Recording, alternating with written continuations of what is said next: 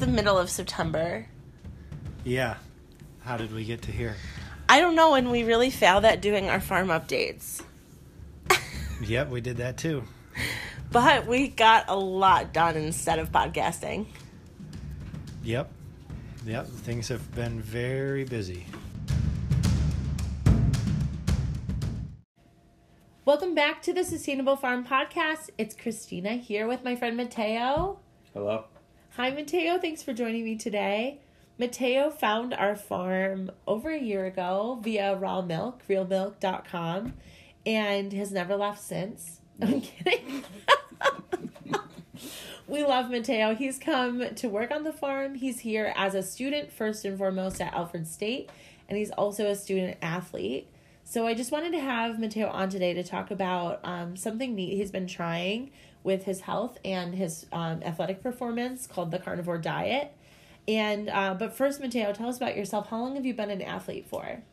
I've been an athlete pretty much my whole life. I started playing baseball around 4 or 5 years old, and it's pretty much been my life since. Started getting really serious about it, traveling all over the country when I was around 13 or 14 years old, and it's brought me to this point where I'm able to play at the collegiate level.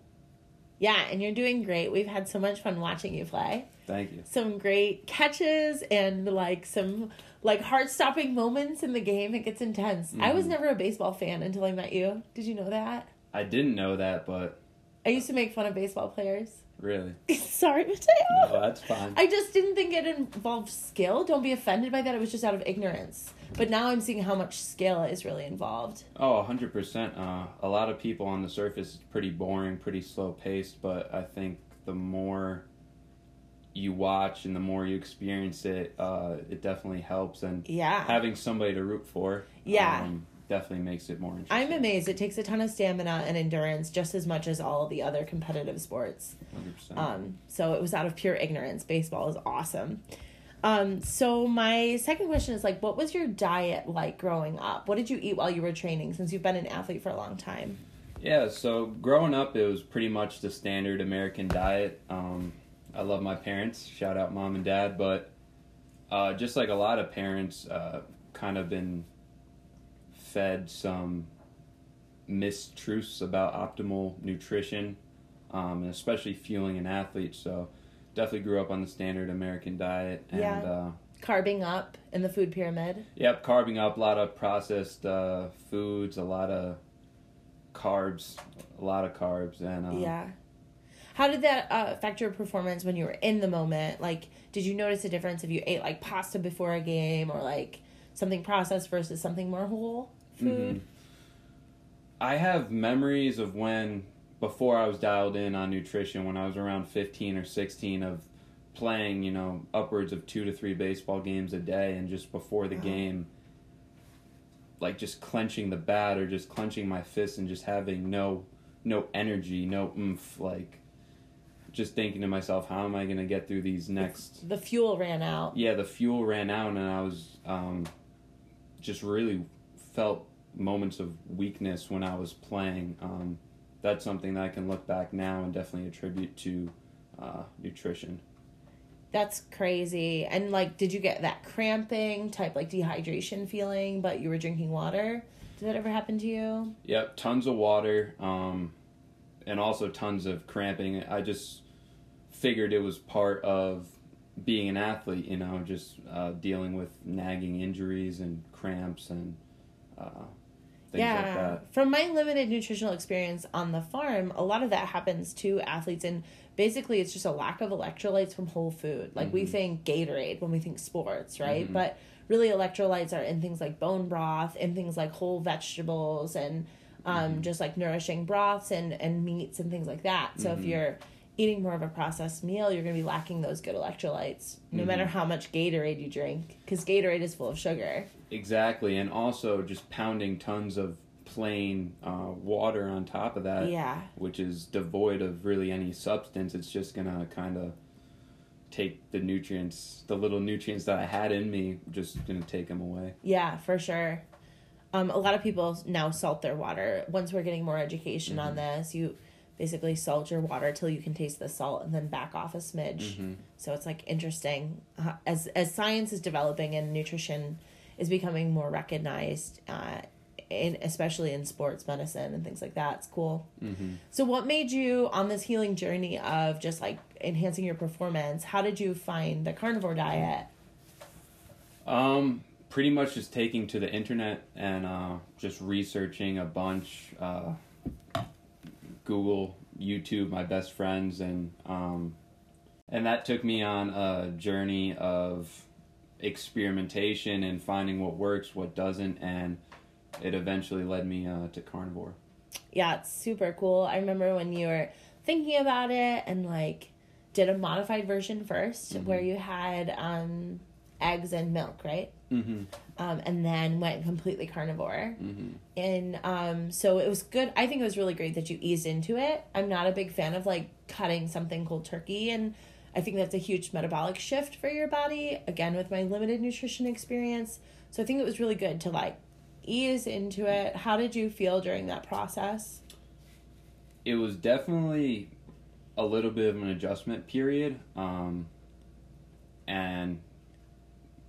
moments of like low energy, and I was feeling moments of low energy in the beginning, but I think I could attribute that to just withdrawal from carbs. Yeah. But once I got over that 7 to 10 day period, just everything skyrocketed through the roof health wise. That's awesome. Mm-hmm. Yeah, there's always going to be a weird period of like your body shifting no matter what. And then like even when you're reintroducing things. Mm-hmm. So it's good that you did it like for more than 7 days, because sometimes people try something for a week and then they give up. But really it's just not a long enough period of time to see how long.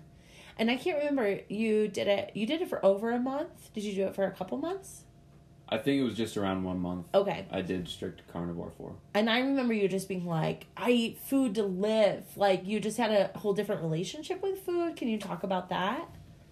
Yeah, so pretty much when you take carbs out of the equation, a lot of like the mouth pleasure and eating for pleasure kind of goes out the window, and you're left with strictly eating for performance and fuel and sustenance, and that kind of changed my relationship with food, which was pretty interesting. Going back home, I think it was like around Christmas time that you were eating like normal again. Mm-hmm. Did that like pleasure come back to you, or are you forever changed?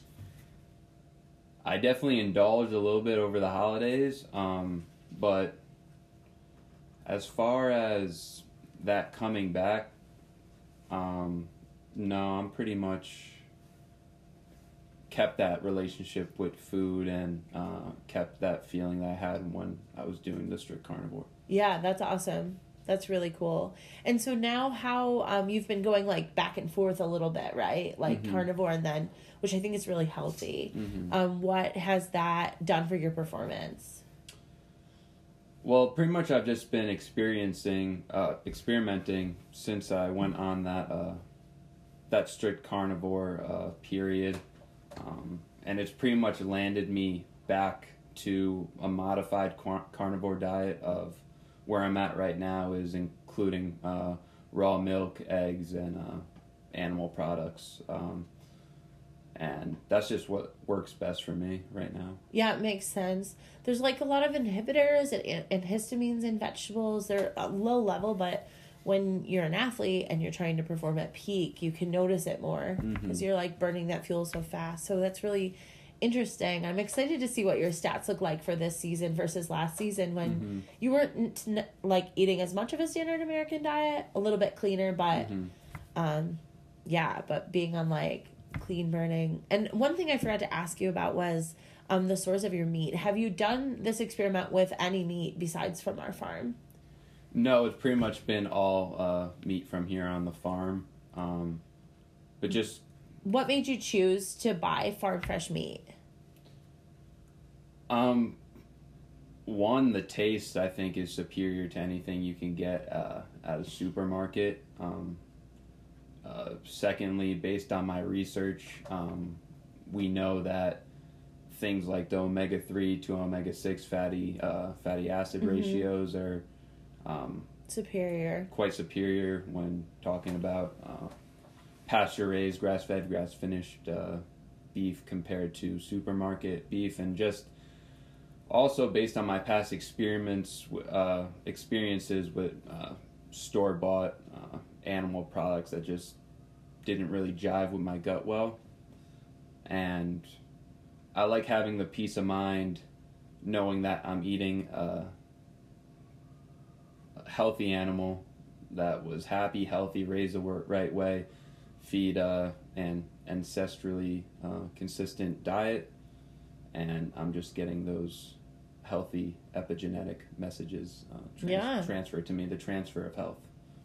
Yeah, that's awesome. It makes a ton of sense. Mm-hmm. So cool. All right, if you're local to the area, check out Mateo at the Alfred State home games. We will be there rooting for him and the rest of the guys. We're so excited to see you guys succeed, and you're doing really well. Yep. And so yeah, thank you so much, everybody, for tuning in. If you have any questions for Mateo, want us to go further or deeper, please let us know. Drop a comment in the comment section below. And until next time.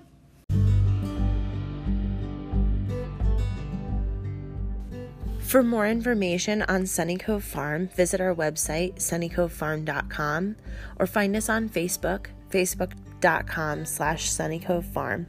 You can also visit us right in person. Our store is open Tuesday, Thursday, and Friday from 12 to 6, and Saturday from 10 to 4. Thanks for listening.